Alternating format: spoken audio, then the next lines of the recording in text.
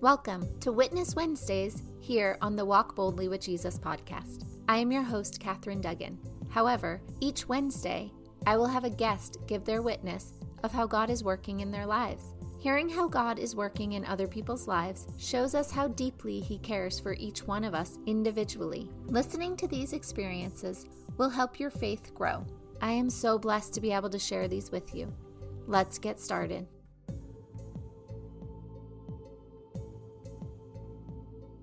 Our guest speaker today is my friend Mary C. Today, Mary is going to start by telling us about how she first had the realization that God is real and that He has always been with her. Then she is going to tell us about several different times in her life where she experienced divine intervention. This witness is a little longer than usual, but I don't think you will mind, as it's a truly wonderful witness to just how amazing God is. If you have ever wondered if God answers your prayers, this is the witness for you. If you've ever wondered what in the world God could do if you were stuck in a well, this is the witness for you. There are so many amazing things that Mary has witnessed, and I know you are going to enjoy hearing them as much as I did. Take it away, Mary. I met the Holy Spirit some 40 years ago on a summer's day in late June, as my 3 children napped and I stood in front of the kitchen sink with my hands in the warm, soapy water, washing the noonday dishes. That day, however, was different in that it found me floating serenely backward on the wings of the Holy Spirit into a very deep cavern of time, somehow reliving my earliest memories that had not been unearthed until that moment, some 33 years later. I was suddenly a toddler in a crib who wanted out of that crib and who shook the crib into walking inches from where it stood. I do recall that I was intent on bending my mother's will to suit me. I recalled my exact thoughts that day, which were, I'll cry and shake this crib until she lets me get up. My mother's discipline remained firm. When you have a bevy of children, my mother wisely understood that time for herself had to be set aside in order to recoup. And my mother practiced self-care. It makes me realize, though, that little children understand more than we realize. As I journeyed that day, I was suspended in a mysterious, miraculous eclipse of time. That day, I had somehow slowly inched forward in time, as long ago memories piggybacked themselves one upon the other. A vivid palette of images and my own time-frozen thoughts arose in a perfect sequence covering a myriad of years and actual events from my life. As though brushed by the stillest breeze, the echo of the distant past rode slowly forward in time on the all-knowing and intimate wings of the Holy Spirit. My life and its long-forgotten history, accurately replayed, and now obvious to me that it had all been meticulously recorded in God's infinite memory. Then, in that brief eclipse of time, revelation erupted and rolled back the stone from the tomb in my mind, and I exclaimed in absolute joy, God, you do exist. You were there.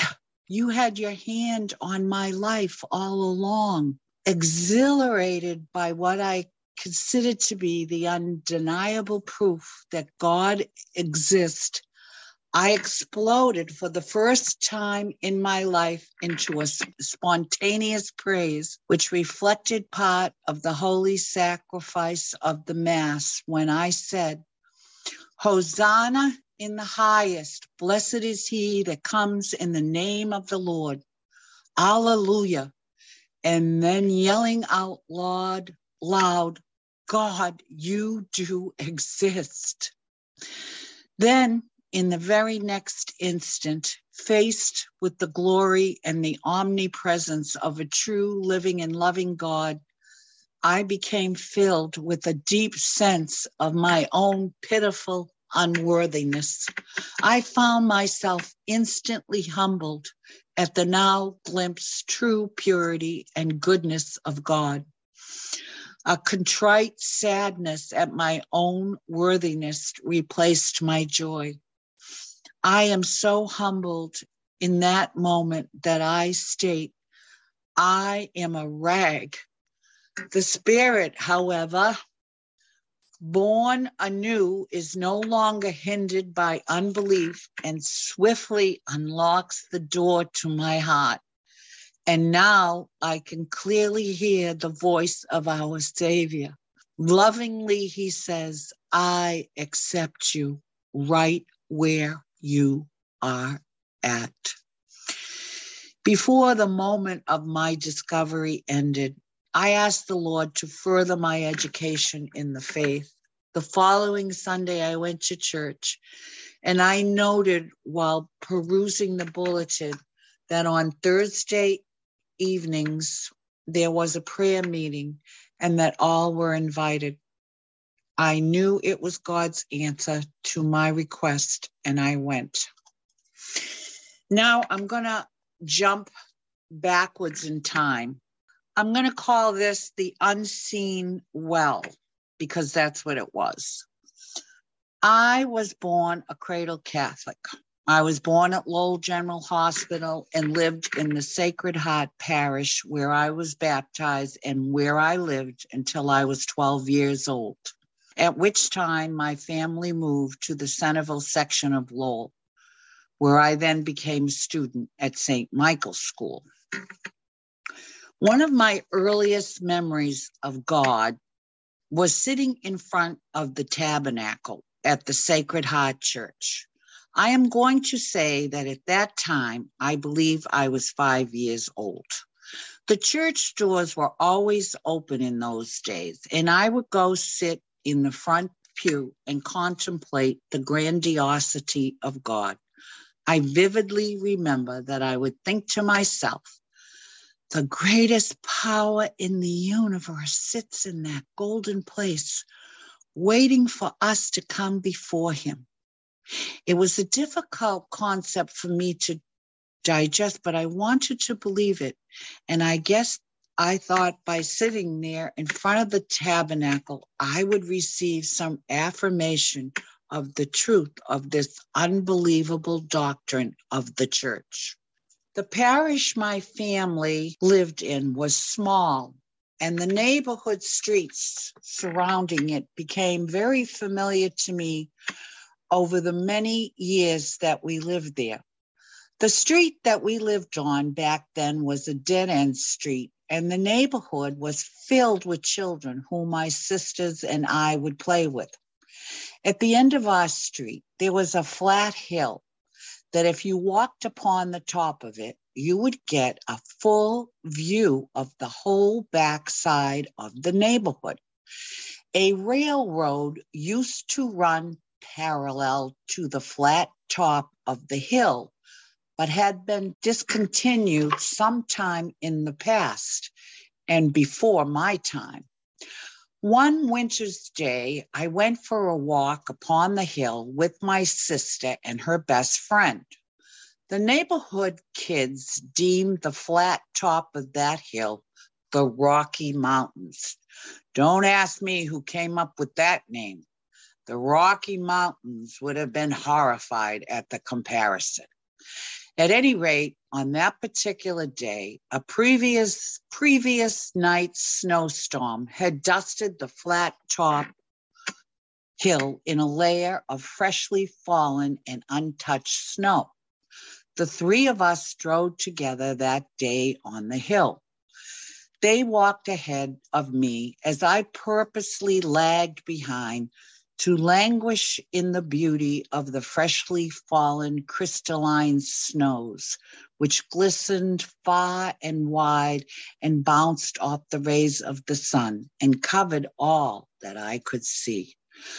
Suddenly, I dropped from off the surface of the land and found myself in a deep circular well with the fresh fruit of ice-cold water rushing to meet my waist. That day, I was thankful for my height.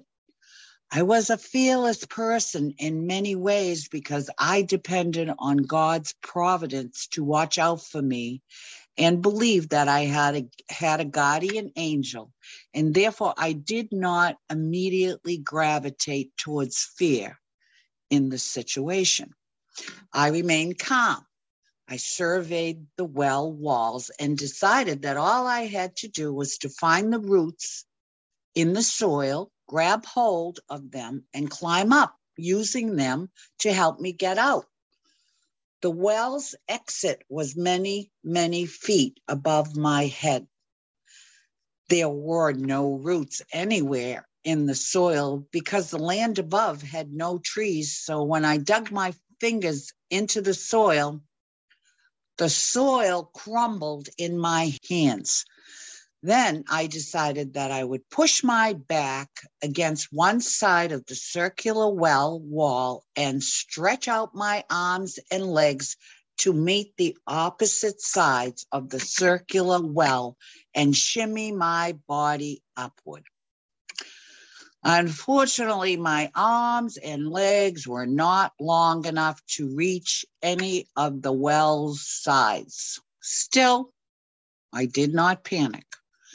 Then I thought, well, my sister is topside. I'll call to her, though I knew that her arm was too short to be able to meet my arm, even if mine was fully extended. If it did reach mine, which I doubted, I asked myself, would she have the strength to pull me up and out? I also knew that she had been walking ahead of me and probably didn't even realize that I had dropped off the planet into this watery hellhole. I had been in the well for at least 5 minutes by that time, but she hadn't poked her head down. So I didn't know if she knew where I was. Though seemingly on cue, her face appeared at the exit of the well. Her dimples a welcome sight. She could tell my parents at least where I was if she couldn't pull off a rescue. I turned to God and asked him to help me get out of that well. Then, without another thought passing through my mind, I found myself in an instant standing topside and looking down into the well. My sister was nowhere in sight. I was near frozen and shivering from my time in the well, and my snowsuit was heavy with cold, icy water that had seeped through to my skin. So I didn't give her much thought. I was more interested in making the miserable trek home to get out of my wet, heavy snowsuit and warm myself up. I distinctly recall that it was a most painful walk. I guess that was my first divine intervention, if you don't count how I came into the world, which I was too dumb to identify in the moment, especially when once I was topside and my sister had disappeared. Years later, I mentioned the incident to her and she said, Mary Beth, I have absolutely no recollection of that incident. You must be dreaming. But I know I wasn't, and I thanked the Lord for allowing my guardian angel to intervene in the real world to help me. For some reason, I guess God wanted me here on the earth. Incense rising. It may have been God's first divine intervention, but it wasn't his last in my life. When I was 6 years old, I woke from a REM dream. to find myself sitting upright in my bed, sweating profusely and filled with fear. I cautiously studied the room, looking for any unwanted visitor, but seeing none, I returned to sleep and entered again right into REM sleep and to the dream that had woken me only moments before.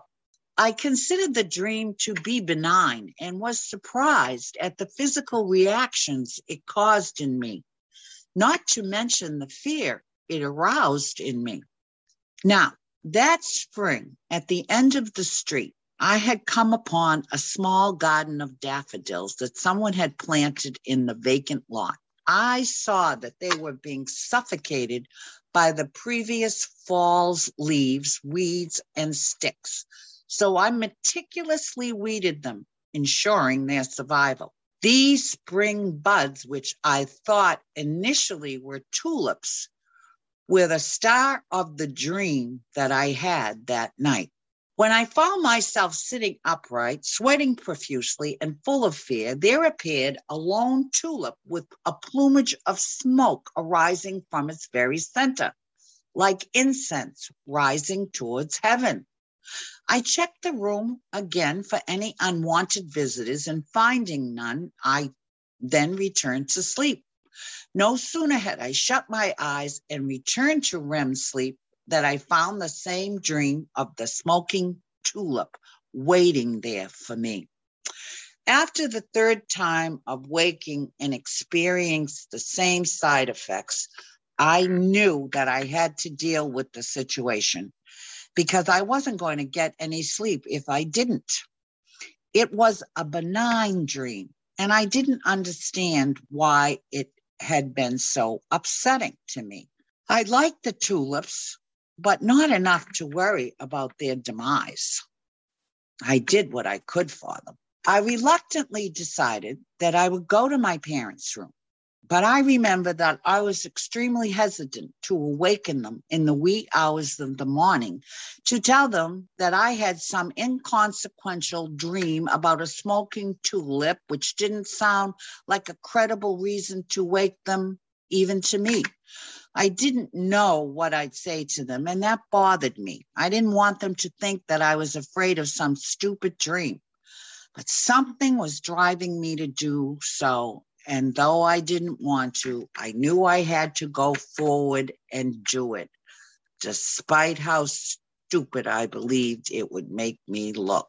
As soon as I crossed the threshold of my parents' bedroom that night, my father popped up and turned on the bedroom light that sat on the bedside table.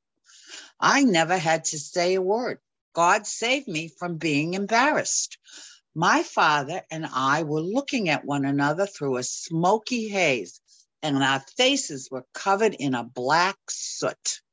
It turned out that our kitchen stove, which served as another way to heat the house during the early spring weather, had sprung a pinhole or a leak and had allowed the smoke to fill the whole house. Everyone was roasted from out of their bed and were coughing profusely. It wasn't time for the Ward family to pass away, I guess. I guess the devil's plan got foiled again. God's will supersedes everyone else's. That night, he chose me as his messenger and used the image of a simple tulip to do his bidding. He can use anything to get his point across. Here's another one, and I call this an unfulfilled prophecy of imminent death. I was 10 years old around in November of 1959 and was sitting in my fifth grade classroom one afternoon when I heard the nuns talking in the hallway outside our classroom door. I heard them say, "The bishop is visiting and he'll be leaving the rectory around 4 p.m. to come over to the convent." I thought to myself, I think I'll hang around after school and get a special audience with the bishop today. little social climber that I was. 4 p.m. came and went, as did 5 p.m. and 6 p.m. Several times I decided to give up on my quest and head back home. But each time I did, a small voice chastised me for doing so and said, "Go back." I went back and worried that the bishop had gone out the side door and made his way over to the convent without my seeing him. So I checked by watching both doors. I was going crazy. Finally, at 7 p.m., the bishop came out of the rectory. I knelt down and kissed his ring. He placed his hands atop of my head and prayed for what seemed to me to be an inordinate amount of time. When he was finished, I raced home. I was happy and felt that I had received a special blessing from an apostle of Christ. And indeed, I had. I always wondered what he prayed for me that evening.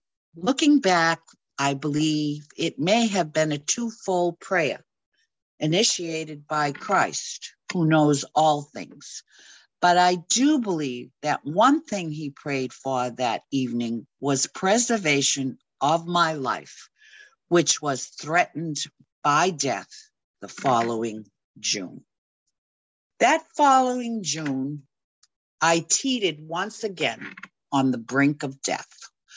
I had contracted a urine infection, I believe, which had gone untreated and had turned into kidney failure. I was unable to hold down a drop of water and had the dry heaves every time I tried to drink. I was so thirsty and weak that I could not get out of bed for what seemed to be a week. One night, I fell onto my sister's big toe, who I shared a bed with at that time, and it pressed into my abdominal area, and I let out a pain-filled cry. I got out of bed and struggled and headed towards the kitchen to try and get a sip of water. My mother heard me cry out and met me in the living room.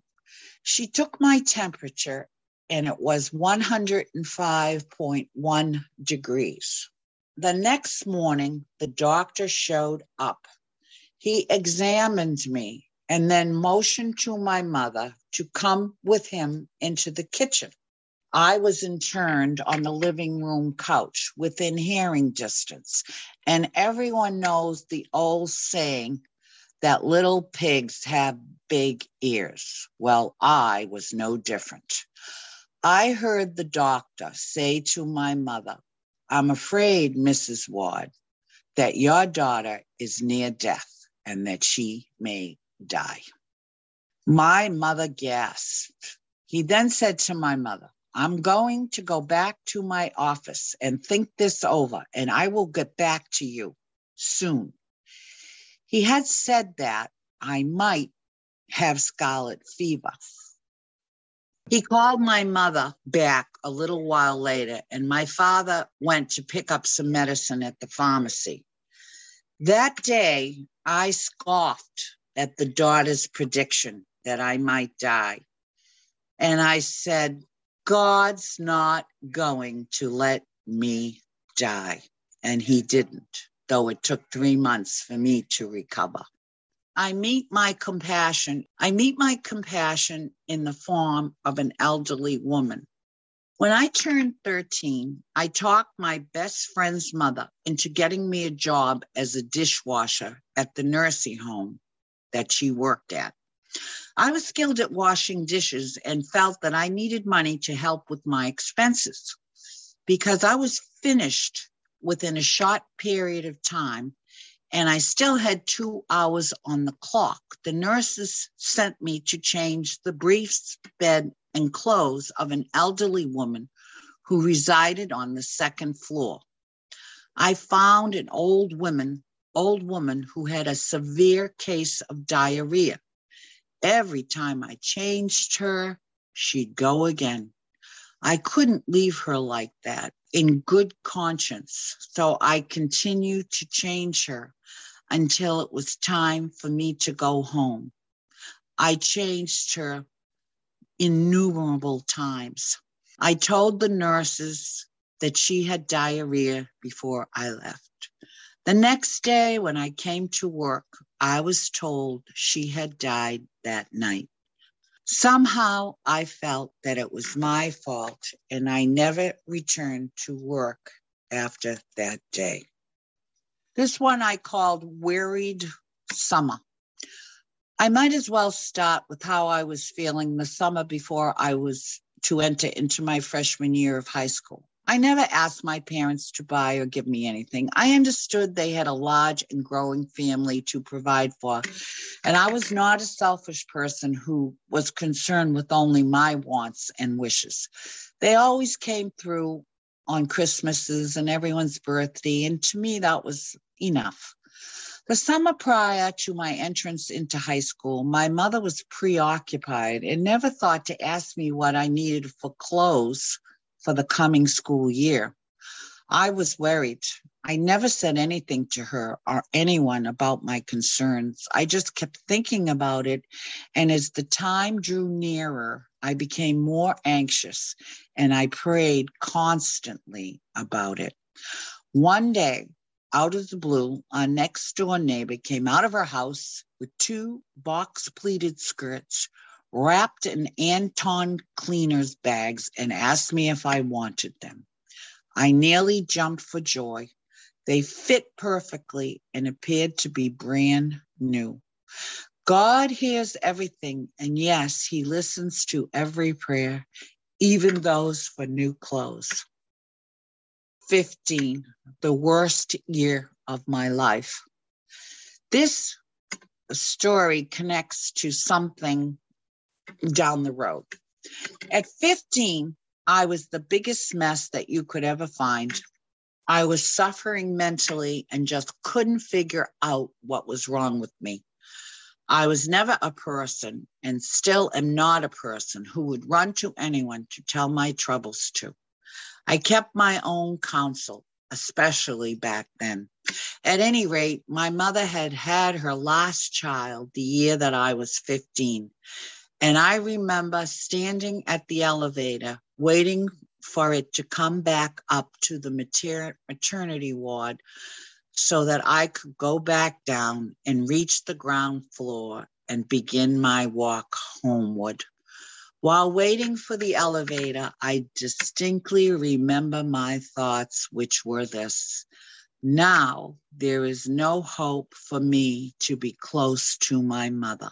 I will leave you here with me at this juncture and moment in my life when I was 15. And down the road, during my witness, I will reveal to you how God remembers everything that we say, and that he somehow is never far from us. St. John's Hospital Nurses Aid Training Course. When I was 16, I enrolled in a 6-week training program to become a nurse's aide. I met 3 people who became friends of mine, and 2 throughout most of my life. I was green. I worked on a few floors, and when I was assigned to the emergency room, my multitasking ability proved invaluable to the nurse and doctor who were on duty, and I was never again assigned anywhere else to work. One night, while I was on duty, a young man of 11 years old arrived. His parents said that he had fallen off a swing earlier in the day and that he appeared to be all right, but that later in the evening he started to seize continuously.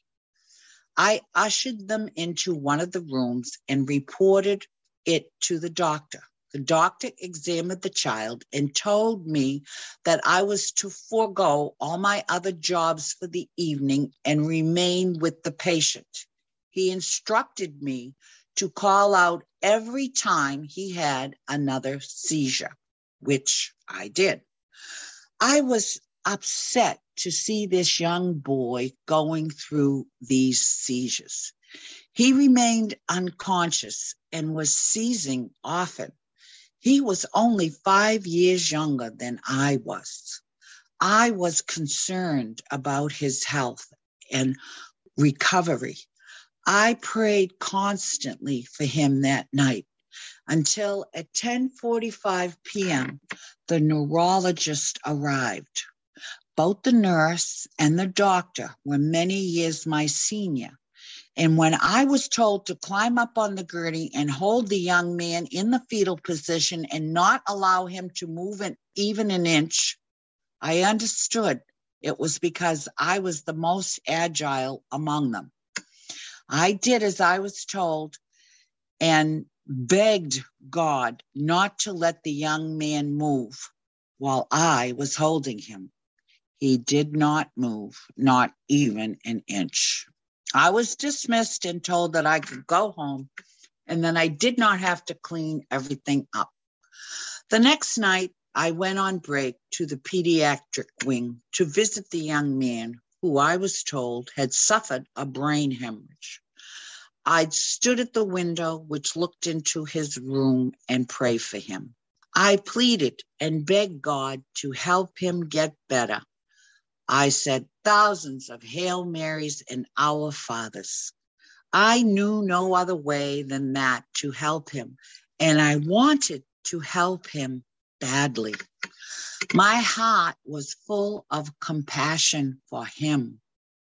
I visited him on my supper break for months. During those many long months, he did not improve any that I could see. He laid still upon the cooling mattress without moving a muscle. I was losing hope. Finally, I realized that I had become depressed over seeing him with no visible improvement and that I could no longer return because of it. Months later, I stepped on the elevator and pressed the button to return to the bottom floor after my supper break. But unbeknownst to me, the elevator was going up, not down. When I stepped off the elevator, I did not realize at first that I was on the wrong floor until I looked to the left and realized that I was on pediatrics and that I must have pressed the wrong button. I then looked straight ahead, and what I saw gladdened my heart. The young man who had sustained the brain hemorrhage and that I had prayed for was walking with the aid of leg braces with his mother and father on either side of him. These things were but the start of my journey with God. And though I prayed about things, I didn't fully realize that the outcomes were the results of my prayers. God doesn't always show his cards to us. I didn't come to fully realize that God existed until years later when the Holy Spirit of God came for a visit at my house. This one I call the visitation. My oldest son suffered from debilitating pneumonia frequently as a small child. At one point, the doctor advised us to move to a dry climate such as Arizona. This news was devastating to me. One afternoon, my husband's parents had come for a visit. My son, at the time, was on a prednisone taper. He was lying on the living room couch, his face fuller than a full moon. I got depressed every time I looked at him. I told my mother-in-law what the doctor had said, and then I went to wash up the noonday dishes. I heard my son say, "Grandma, what are you doing?" And she replied, I'm asking Jesus to heal you. A peace fell over the 3 connected rooms, the kitchen, the dining room, and the living room. It was a peace that I felt, and with it, I felt the presence of God, and I felt as if he brushed past me to go into the living room. My son never had another sick day from that moment on. He had spent the first 3.5 years of his life in the hospital. I will always feel gratitude towards Christ for healing my son and for my mother-in-law knowing enough to ask for his healing. Thank you so much, Mary, for sharing your stories with us. God has revealed himself to you so many times, and that's awesome. I love hearing about divine intervention, especially in this day and age where we tend to be a doom and gloom society. But not us. We are God's children, and we know that miraculous things are happening all around us. I think these witnesses are so helpful because even though we may know God performs miracles, it's always nice to reaffirm our faith by listening to actual examples from people we know or people in this day and age. Thank you so much, Mary. I know you said you have other ones you're working on, and we can't wait to hear them. We have all seen God working in our lives. However, we might not all be aware it is God working in our lives. This is why it's so important we start talking about it more. The more we share our experience, the more people will understand how God works and how much he truly loves us. If you would be willing to share any experience you've had of how God has worked or is working in your life, please email me at Catherine@findingtruenorthcoaching.com. And that's CATHERINE at findingtruenorthcoaching.com. Or just click on the link below. It won't take up much of your time, and your story could be just the story that someone needs to hear today. Prayerfully consider sharing. Everyone has a story, and the world needs to hear them. I look forward to spending time with you again tomorrow, and I will have another witness for you next Wednesday. Have a blessed day.